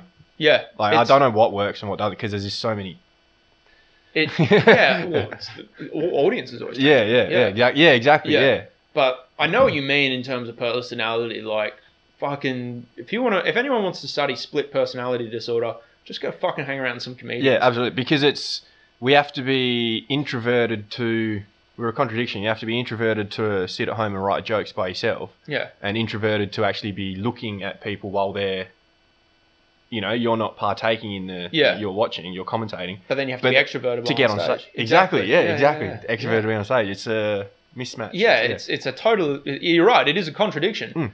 And that's the other thing too, when we were saying earlier, like the biggest cunts on stage, usually the nicest people Yeah. off stage. Yep, yep. Like, you know, who's two gold examples of that? And I'm not saying people who are nice on stage are cunts, although there is some evidence to back that up. There are a lot of nice people who are nice on stage and nice off stage. Yeah. But two people who can be real cunts off stage, but like are nothing but nice off stage. Chris Pachulo and Corey White. Yeah. Like, really fucking nice guys. Yeah. Like, Corey White kind of keeps to himself, but he's always nice to everyone. Yeah. And It's always polite to you. Yeah. Yeah. And, you know, he always asks, like, hey, B, mate. He was like, a great set, bro. Or like, yeah, you know, he's just... And then he gets up on stage and he says the most horrific shit. And it's like, And the crowds fucking love. Well, they don't always love it, but most of the time they fucking love it. Exactly. Yeah. And same as Chris. Like, I've seen him say some pretty rough things, and he gets away with it. Like, funny. It's still funny. Of course it's funny. Yeah. And that's the one thing, like, I remember I took a friend who's, like, been performing in drag to a show. Yeah. And, like, they said I was pissing myself laughing while, like, there was a comedian saying some obscene shit. And, like, afterwards, and they were like, I'm not judging you because it's like, it is your thing, but it's like, I just want to know, like, how do you laugh at that and things like that? And I was like, I just always say to them, I was like, look, the stage is the safe place. Yeah. Because it's also the unsafe. It's kind of like the safe place that's not safe. Yeah, because if it doesn't work, the audience will let you know about it. Yeah. But, like, you get to try anything in that moment. Yeah. You know? And do you find, like, I find if I'm laughing at something that is hell offensive, like properly offensive, I'm not laughing at the joke itself. You're laughing at the fact that someone would say it. Yeah, kind of thing. A lot of the time. Yeah, it's like if someone just walked through that door and said something hell racist. Yeah. Maybe not racist, but like saying hell offensive, you know, like... Yeah, we've got an insight into fucking Fornero Rocher's fucking sense of humour. But you know what I mean? It's like... I remember that group chat comment. But, you know, like... Yeah, just the fact of some people saying some hell fucked up shit, like, that in itself is funny. Yeah. That people say it. Yeah, no, it absolutely is. And again, though, it's absolutely what we were saying earlier, like time and a place. Yeah. And, you know, comedians choose their time, and the time is when you're on stage and got a microphone in front of you. Yeah, apparently. Because the thing is, I think if someone actually does have some fucked up beliefs, like if someone is actually homophobic and they actually want to properly discriminate against gay people or whatever, they don't make a joke of it. Yeah, but also you don't want them to keep quiet about it. No. You want them to advertise it, to tell everyone that they're racist or whatever. So then we can be like, no, cunt, here's where you're going wrong. Yeah, exactly. Yeah. Whereas like Hitler, he went underground. That's how he built his following, by going underground after he got out of jail. Yeah, and those secret beer hall meetings. And then all of a sudden there's they've got a following of 50,000. Yeah. That's pretty much dead right. You literally want everyone to be able to say their opinion and then have the brains to correct that opinion. Dissect it. You know? Yeah. That's how you learn. Then it's also, people need to get and people are like pretty good about it now. I feel like the era of wokeness is coming to an end. Obviously there's still some remnants of it. There's still some very strange shit, which I don't judge and I don't begrudge, but it is still strange. Yeah. Like, the whole gender thing, like, it's weird. It's always been weird, and, like, I've met people who go by different pronouns, and they're lovely, nice people. They're perfectly acceptable, perfectly tolerable. But, like, I don't want them to be delusional and think that this will ever be normal. Yeah, exactly. And it's like, I'm sorry, but no amount of education, no amount of anything will ever normalise this. Until animals start getting gender changes, it's not normal. Yeah, exactly. Because we're animals. Yeah, and we're not going to begrudge you for it. It is your right to do. Yeah. But, like, this will never be normal. Yeah. So it's like, I respect you, but I don't want you putting your shit on my kids. More or less. Yeah, that's more or less. For me, that's what it is. Like, it is partly that. You can do what you want, but don't tell my kid that you're normal. Even just telling me. And it's like, no, man, like, I'll treat you respectfully as a human being. We'll have a perfectly good conversation. Yeah. We could even be really, really good friends. But it's like, this is like, it is strange. Yeah. And it's like, maybe it will change in 100 years' time where it will become normal. But, like, we are still of the generation which was like, you know, all this shit is still fairly new. Yeah. And it's like... Do you find our age, we're like the fucking pinnacle of that? Because we're old enough to remember the old days without the internet, but we're also young enough that we know how to use the internet as well. Yeah. You know, people 10 years older than us, they remember a time without the internet, but they don't fully know how to use it. Yeah. I kind of belong in that generation a little bit, just because I'm such a technosaur. In many ways. Yeah, but you obviously know... Yeah, but this shit's easy. Yeah, but you obviously understand the power of social media as well. Yeah. Understanding the power of it, that I do. Yeah, whereas explaining that part to a 40-year-old, they're straight no. Not gonna... It's like, that is... Yeah, they'd call you an idiot if you said you were trying to build a following online. They'd be like, what? Yeah, and it's like, why? Crazier things have been done. Yeah. Less talented people have been doing it. You know? Just look at Instagram horse. Exactly. This is the other thing too. People someone gave me shit recently, because I've only been trying to build up a following this year. Yeah. And like, for me, I'm happy with any amount of growth. I went from like going from less than 100 followers to like nearly 300 followers in like a couple of months. And I'm happy with that. Like, that's a really good rate of growth for me. It is. But like, I'm doing it from the position of being an average short-ass white man with a pretty good beard and a sick sense of humour. Yeah. Okay? Let's be real. Like, some people have perks in life. Females, like... if you have big titties and you were trying to get a following, you have a much easier time. The cute girl rule. Exactly. You know? And this is what, like, I've fucking told people. It's like, I kind of made this joke, which was like, we should put a cap.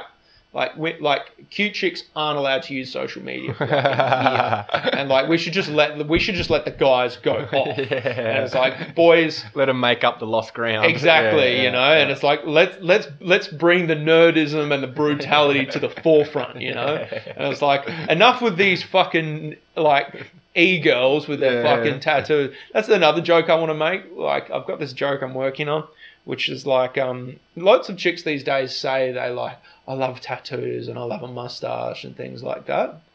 And it's like, that makes sense. A woman likes that stuff.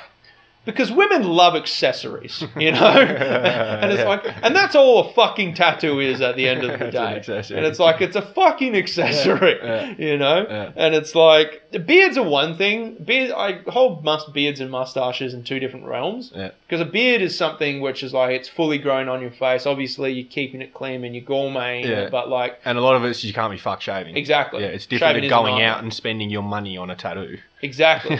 Whereas mustaches, you were tailoring your face to fucking look like that, you know? And it's like... So, yeah, that's why I always said it's like, yeah, women are really into fucking accessories, you know? Yeah.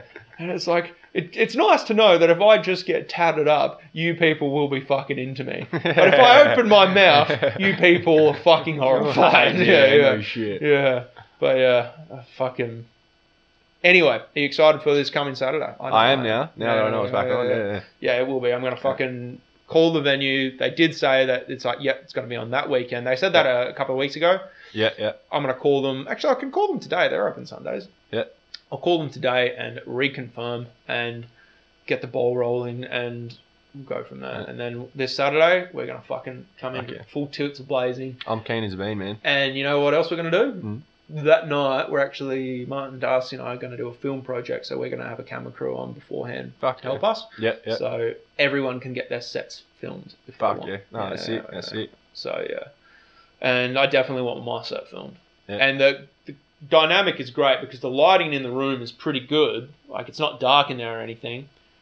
But I've told the venue, get us a wireless mic. Yeah, fucking oath. And that makes shit so much easier. And they were like, why is that? And it's like, do you know how funny we'll... said so. Well, that too. But it's like, do you know how funny it will be if we can do crowd work while walking up to people? Oh, dick, yeah. Yeah. Yeah. Because it's not like really a staged room. There is a section where we'll be elevated, but... Yeah. Dude, I think this can really work with the right comedians. Dude, it's fucking... You said you've been doing it 5 months. Yeah, 5-6 months. And you're putting your own shows on. Yeah, but I'm also fucking nuts. Like, That's fucking mental, bro. Yeah, I know. Just keep doing it, man. Honestly, dude, you're a fucking mad cunt. Just keep doing it. Keep doing it. I'm still shit scared to put my own shows on. Do it, man. Like I was shit scared to begin with. The thing is, though, it's like I love a challenge, and I love a challenge I'm not prepared for. Yeah, fucking yeah, throwing yourself in the deep end. Exactly. My life, every time I've had a great success, it has been from being unprepared. You know, anytime like I could have easily have done something, like something was easy, like I've had average to little result. Yeah. Every time where like I've looked at the thing and it's like, holy shit! Yeah. And it's just like, a mountain. Yeah, exactly. And it's like, how the fuck am I going to do this? But like, I get help where I need to. I figure it out. I study the situation, and then I kind of just go on from that. And that's kind of always the position I've liked to be in. And that's how you grow more, by not taking the easy option. Yeah. Fucking oath. Yeah. It's good. And so that was really the challenge in putting on that open mic, which was like, part of the reason was there was my own selfish reasons in it of like, of course, my own stage time, great. Yeah. But like, other than that, like, I did want to kind of create a open mic where the priorities would be for the up and comers. Yeah. Because it's like I reserve the 10-minute spots for like the people who are not pro comedians. Yeah. Because that's that first real little going from 5 minutes to 10 minutes. Yeah. Is bigger than going from 10 to 20. Exactly. Apparently, I've never done 20. It's just what I've been told. Yeah, but so that's who I reserved it for. Like the people who typically don't get their 10-minute slots. Yeah. So it's like, and I've said to anyone that I've had like anyone I know who's like an open micer or like coming up to that level where they're like a step away from a pro, which was like, man, if you want a 10-minute slot, just let me know and we're going to prioritise you. And the show's going to take a break because the venue's got some issues and things like that, but it is going to come back. It is going to come back in late November, and after that, it's going to become a monthly regular show. Fuck yeah. Once we build it up and promote it a little bit more, it'll become fortnightly or maybe a weekly. Mm-hmm. But for now, it's just going to be a monthly. Because with everything and the structure, also I want to if we allow a month for it, we can promote it more. And with more promotion, we can get a bigger audience in. And because there's nothing worse than performing to a half-empty room. Yeah, fucking know. You know? Everyone wants to perform to a packed crowd. Yeah. You know? Yeah, you want 110 people in a room that only fits 100. Yeah. Exactly, you know? So that's why we're going to give ourselves more time until it builds up a little bit more. But man, like we got 50 bums in seats on our first show. And there were like 60 people. That's pretty good, and it was a 60-seater. And man, I was so over the fucking moon. That's pretty fucking good. I was like... I was just scratching. I was sitting out the door, like, because I was too nervous to sit inside that first night. I just wanted I was just thinking, man, I hope the comics enjoy it. I hope the audience enjoys it. I hope the venue sells lots of drinks. So I was just paranoid sitting out the back, like. And next time you see Jamal, ask him what I was doing at that show because he was just seeing me in my onesie, like, just like, it's freaking just out, huffing and puffing, and like, Jamal was just constantly coming up to me. He was like, "Relax, man. The show's that going is well." so Jamal, though. Yeah, I know. He was like, "The show's going really well, man. The crowd's loving it. They're getting lots of laughs." Also, that room is kind of trippy. Is it? Because it's separated by two, the bar and then the room. Yeah. And the speakers are in the bar section too. Right. But when the doors are closed, the laughter doesn't really carry from the room to the thing. But you so hear I'm the sitting joke in the bar room hearing the jokes, but not hearing the laughter. I was just like, oh no. Fucking hell. That was the worst part. Yeah. And then I went into the room and like everyone is pissing themselves laughing. I'm like, biggest relief. Oh, thank fuck. Yeah. Fuck, yeah. So like that was hilarious for me. Do you find with the Gong Show, you get used to the big crowds at the lounge and then you go to a smaller show and you do well, but you're just not hearing the same levels of laughter? Yeah. It takes, definitely. I've had that. It's like, I was like, fuck, I just did hell shit. The crowds are almost better at those shows, but you don't realise it just because the noise isn't deafening. Yeah, exactly. You know? Yeah. And that's where they say, like, performing really is like a drug because when you're with the laughter of like 100 or 200 people is like the purest cocaine. Yeah. Like the laughter of a dozen people, that's like Panadol. Yeah. You know? Panadol. Yeah. And because it's the ups and downs, that's why we get hooked on. Exactly. That's why chicks do, girls do the hot cold. Exactly. To get us hooked on. Yeah. Yeah. Oh, Jesus. Bitches. Yeah. It's a fucking... Another thing I found with comedy is it's just giving yourself a whole lifetime of work.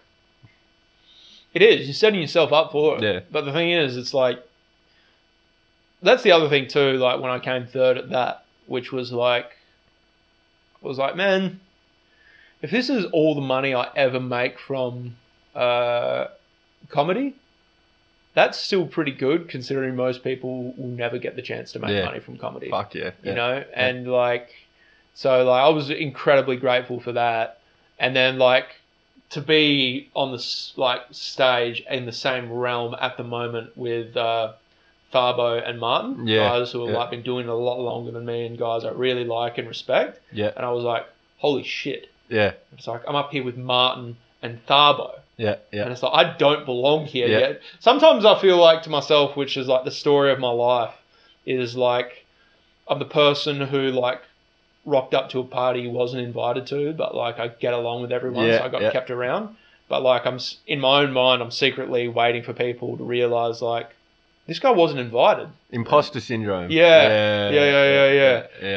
I get that too. Anyway, do you know how long this has gone on for? I wouldn't have a clue, man. Hour and 40 minutes. Fucking hell, that went quick. Yeah. There you go. Yeah. This is why I like these podcasts, like creating fucking, and then we promote what we want at the end. Yeah. Do you have anything you want to promote? This episode is going to come out on next Tuesday. I don't know. What does everyone else normally promote? I don't know. Social media, any shows you got coming up? How big your dick is? Any bitches you fucking? 3 inches, haven't had a root for probably 2 months. Nice. Had a good wank this morning. Nice. Come on with me some night, man. I'll get you a root. I can't guarantee what you're rooting, but I will get you a root. Oh, perfect. I don't need any guarantees on what it is. Yeah. It's warm and wet. That's all I need. Sean Fornero on Instagram and TikTok, and I don't have fuck all shows coming up at the moment, apart from your one on Saturday, which we're not promoting. Fuck. That's kind of what's the thing is. The reason why I want to film it is because if it goes well, we'll take it to other venues, and then we'll do other pop-up shows. Yeah, fair. Could you think about that? Like if we do like a Friday night, a late Friday night, a late Saturday night, a late Sunday night, and a late Thursday night. Yeah, that'd be sick. All those nights taken, and like obviously I won't do all of them, but like if we as a group can make it our own thing and say, hey, let us come, let us film. This is the show we can do. All you need to arrange is the microphone. Sweet, put the microphone on them. You don't have to ticket the event. But it's just an opportunity for us to do the comedy that we want to do. Yeah. With the time that we want to do in, Are you in the sort of mind frame of like, you don't expect to make money, you just want to get good? At the moment, yeah. Yeah. I hate like there's, I'd hate for people to think that like I'm trying to, like just be one of those cunts that's just trying to cash out kind of thing. Yeah. Obviously, we all want to monetize our passion. Yeah. Like, we're not kidding ourselves when we say that. Obviously, if we can make money off this, we can. Yes. But, like, it's not why we started. No one starts this incredibly brutal, masochist art form where we bomb on stage to start with for money. Like, with... If they did, they wouldn't come back. They'd do it once and not come back. Exactly. Exactly. You do it because you fucking love the highs and lows, you know? The lows are, in some weird way, are almost as addicting as the highs. Yeah, when you look back. Yeah. They're somehow romantic for some reason. And there's like, you learn from them. When you look back on them and you learn from them, it's like, oh, man, that was so good for me mentally to, like, go through that because it made me a better comic. Yeah. You know what I mean? Yeah, fucking oath. Yeah. So, well, guys, this has been the professional... Oh, we get to the segment of the podcast where we get to name the podcast, because I always get the guests to help me name an episode. Oh, righto. Fuck's fine, eh? I don't know. What have we talked about? Fucking everything, man. Sometimes it's a play on our name. Sometimes it's a play on what we've talked about. And,